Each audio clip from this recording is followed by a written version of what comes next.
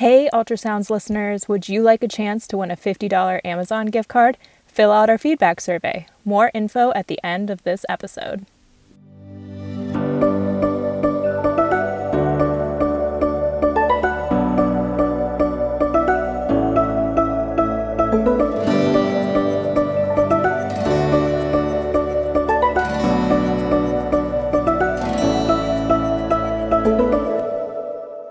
Hello and welcome to Ultrasounds, a podcast by OBGYN Delivered. I'm Rachel.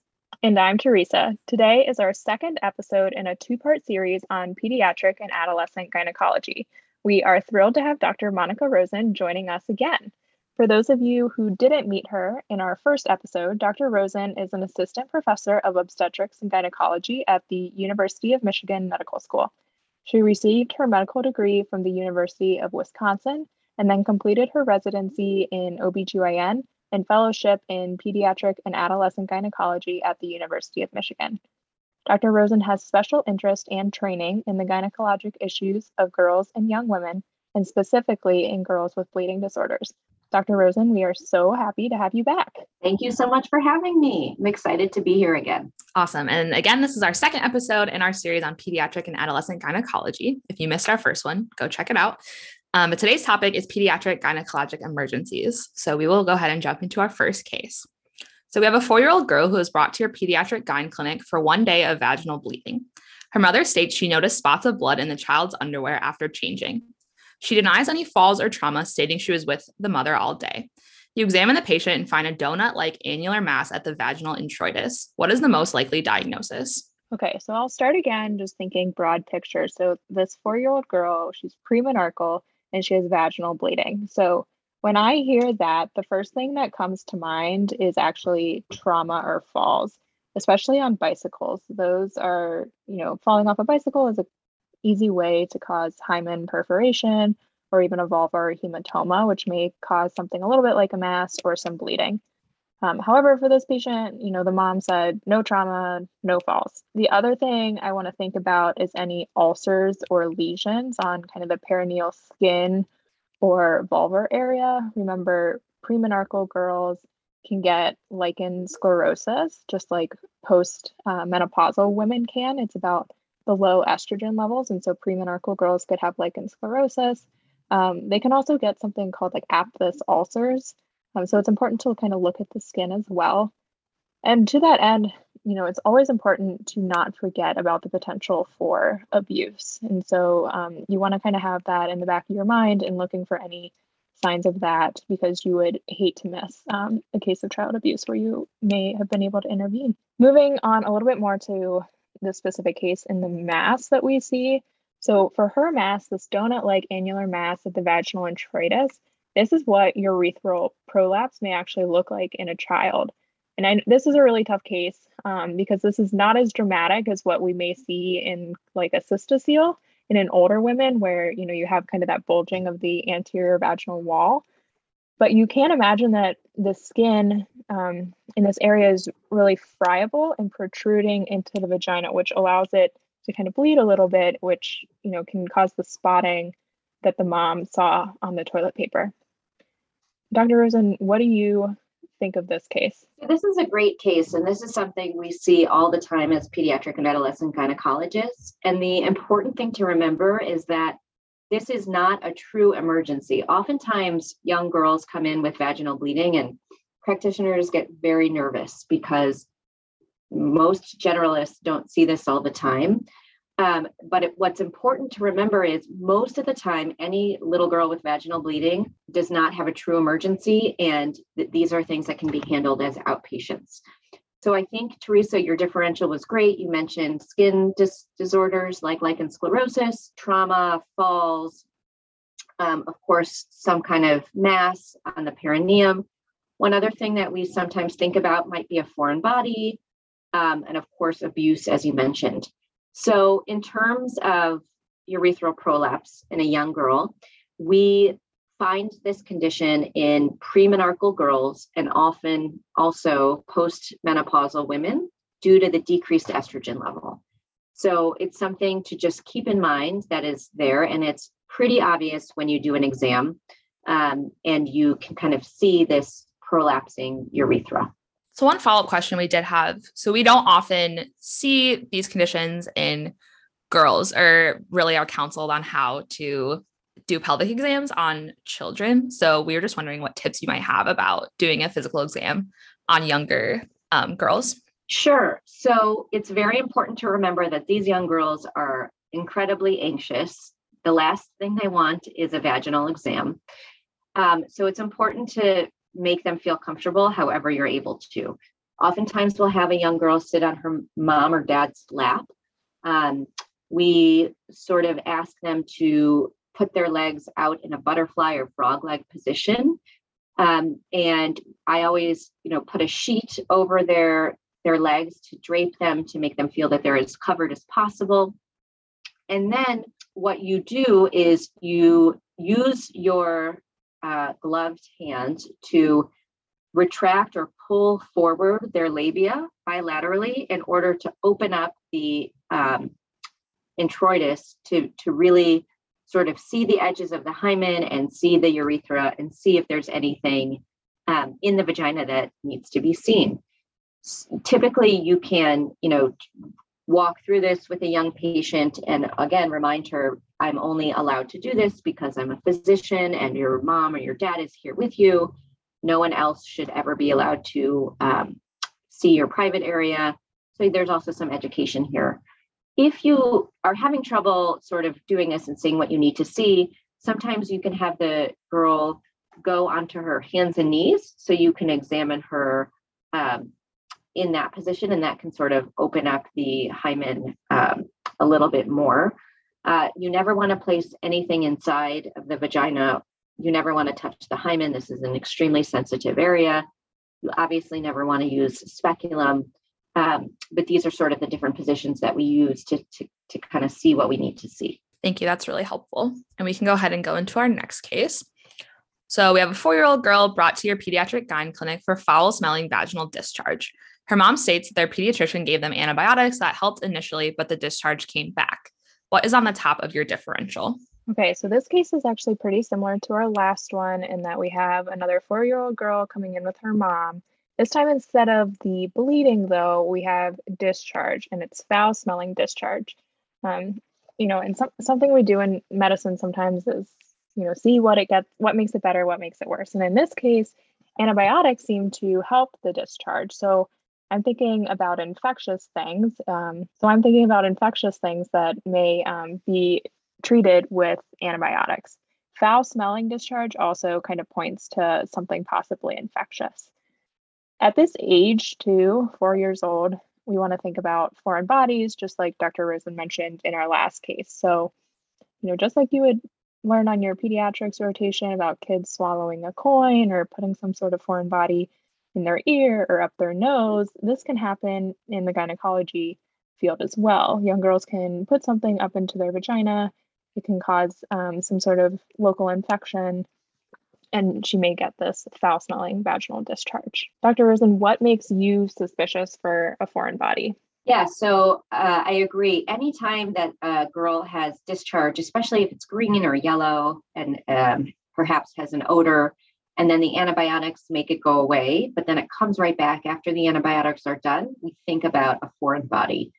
Sometimes if a girl has just learned to become potty trained or has just learned how to wipe herself, she can get a little piece of toilet paper stuck in the vagina. So this is not, a little toy that she's placing in the vagina, but just something that happened due to the nature of where she is in her development. Sometimes girls who like to take a bath with bath toys, if they have little bath toys, they're sort of exploring the area, and sometimes they may place something in there. If a girl can tolerate it in clinic, which is rare for a 4-year-old, we can do something called a lavage, where we take a syringe and we essentially insert warm saline into the vagina to try to flush out any foreign body or little piece of toilet paper that may be causing this from happening.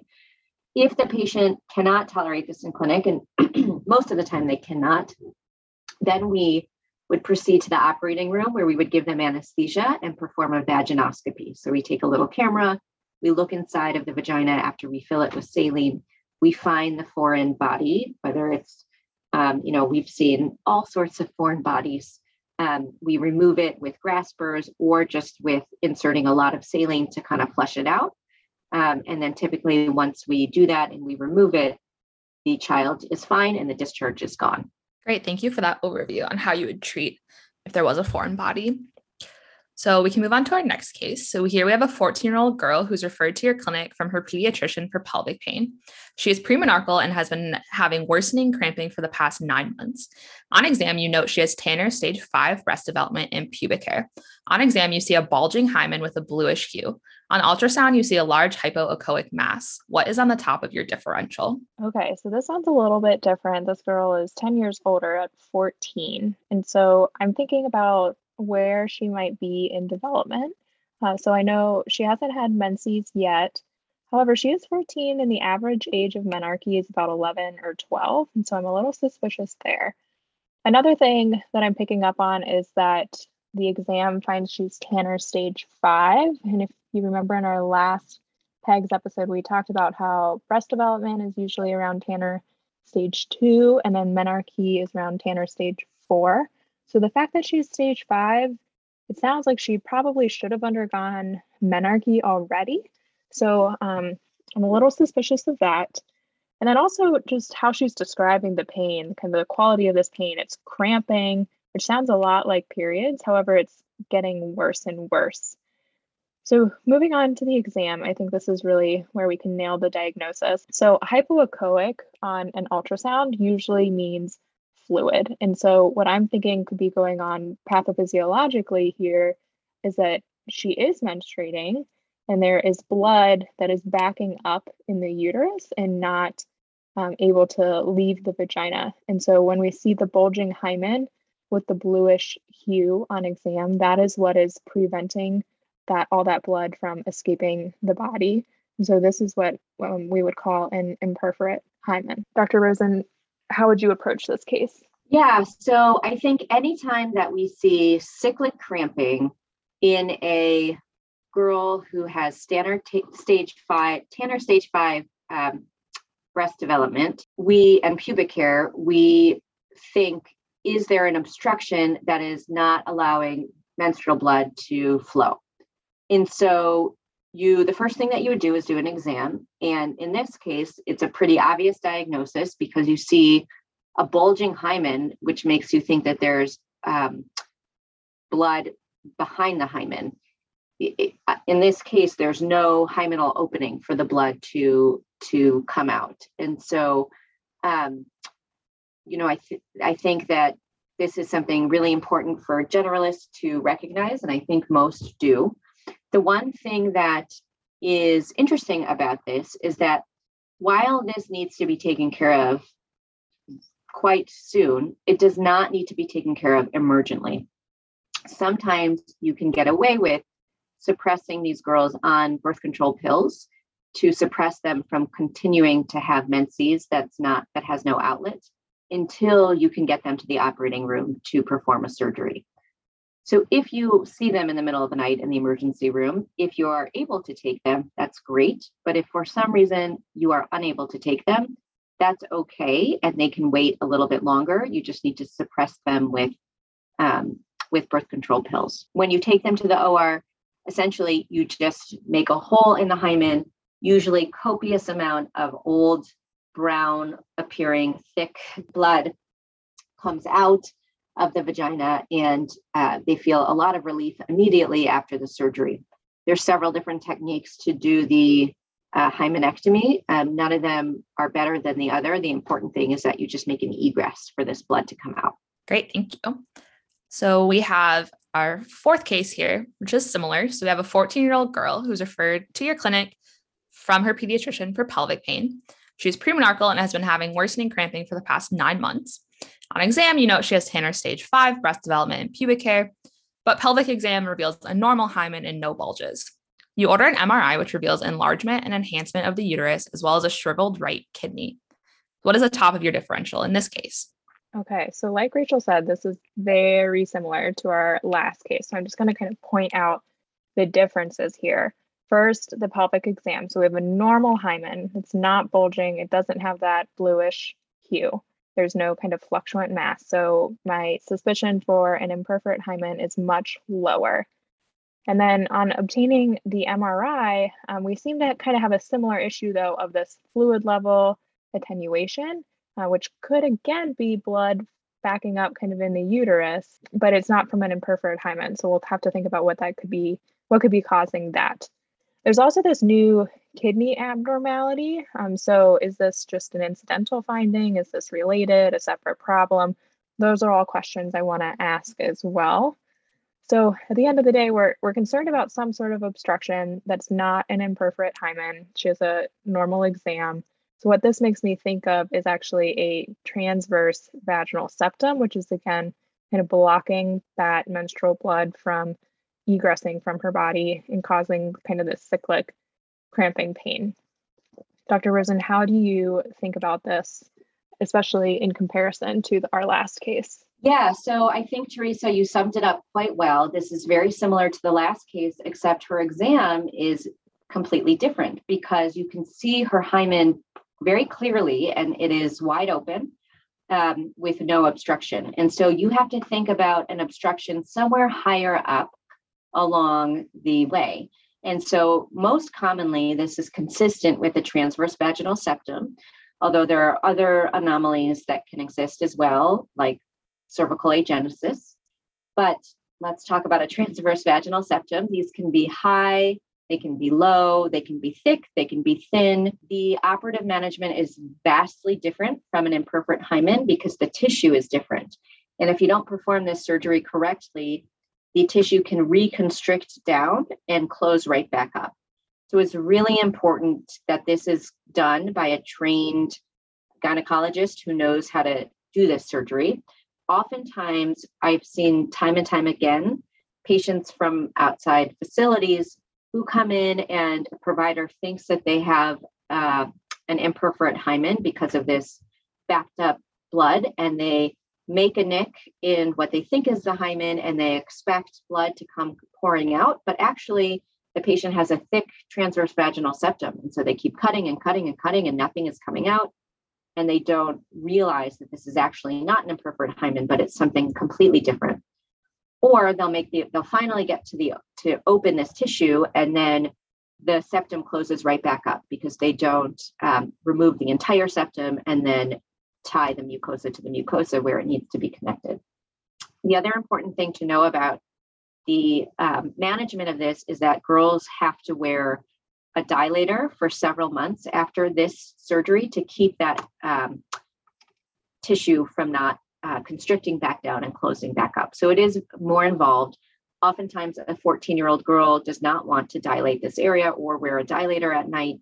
And so we will place them on birth control pills until they are ready to handle that dilation process.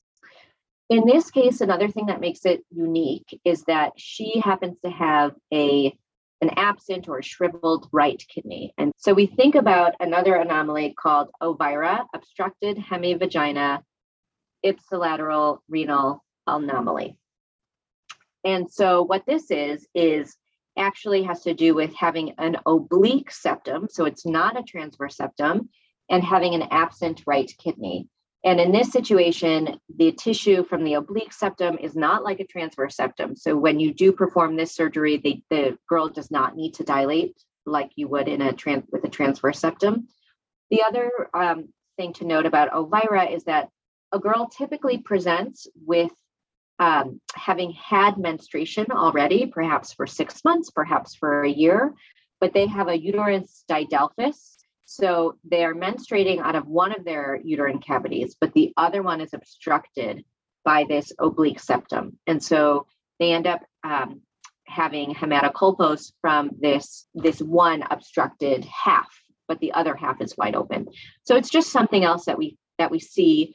We see it obviously more commonly than others as pediatric gynecologists, but just something to be aware of, that there are all sorts of Müllerian anomalies out there. So, always double check when you think you know what's going on, that's actually what you're dealing with. Great. Thank you for that overview. So we have one more case for this episode.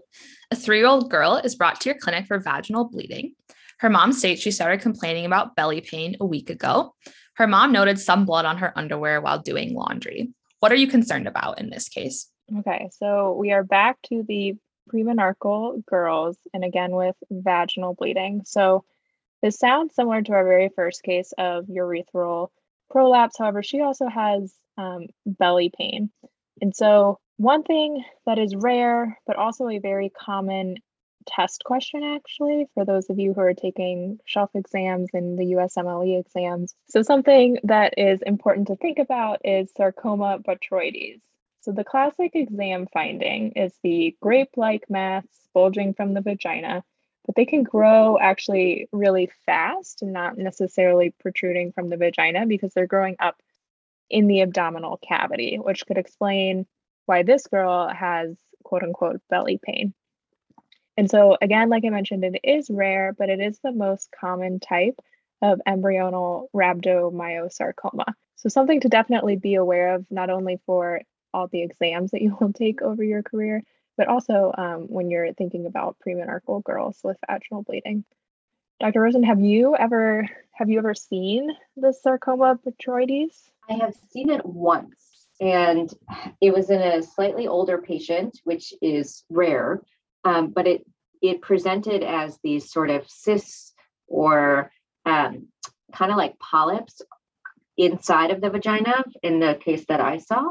And the patient presented with vaginal bleeding. And this is something that it can present even as just a couple tiny little cysts hanging out of the hymen or just inside of the hymen.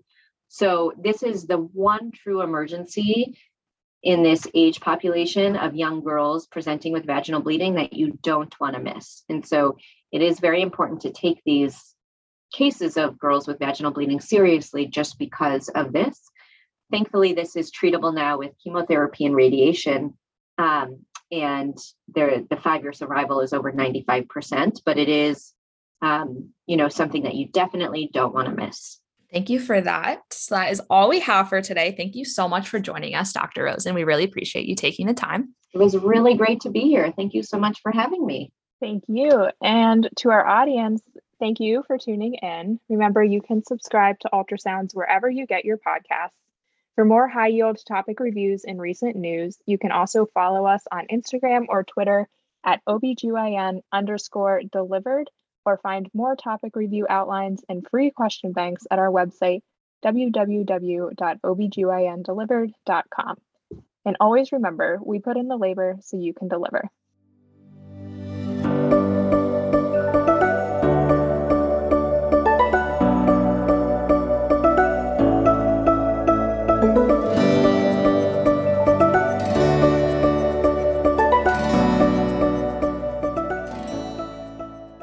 Hey listeners, thanks for listening to this episode of Ultrasounds. Would you like the chance to win a $50 Amazon gift card?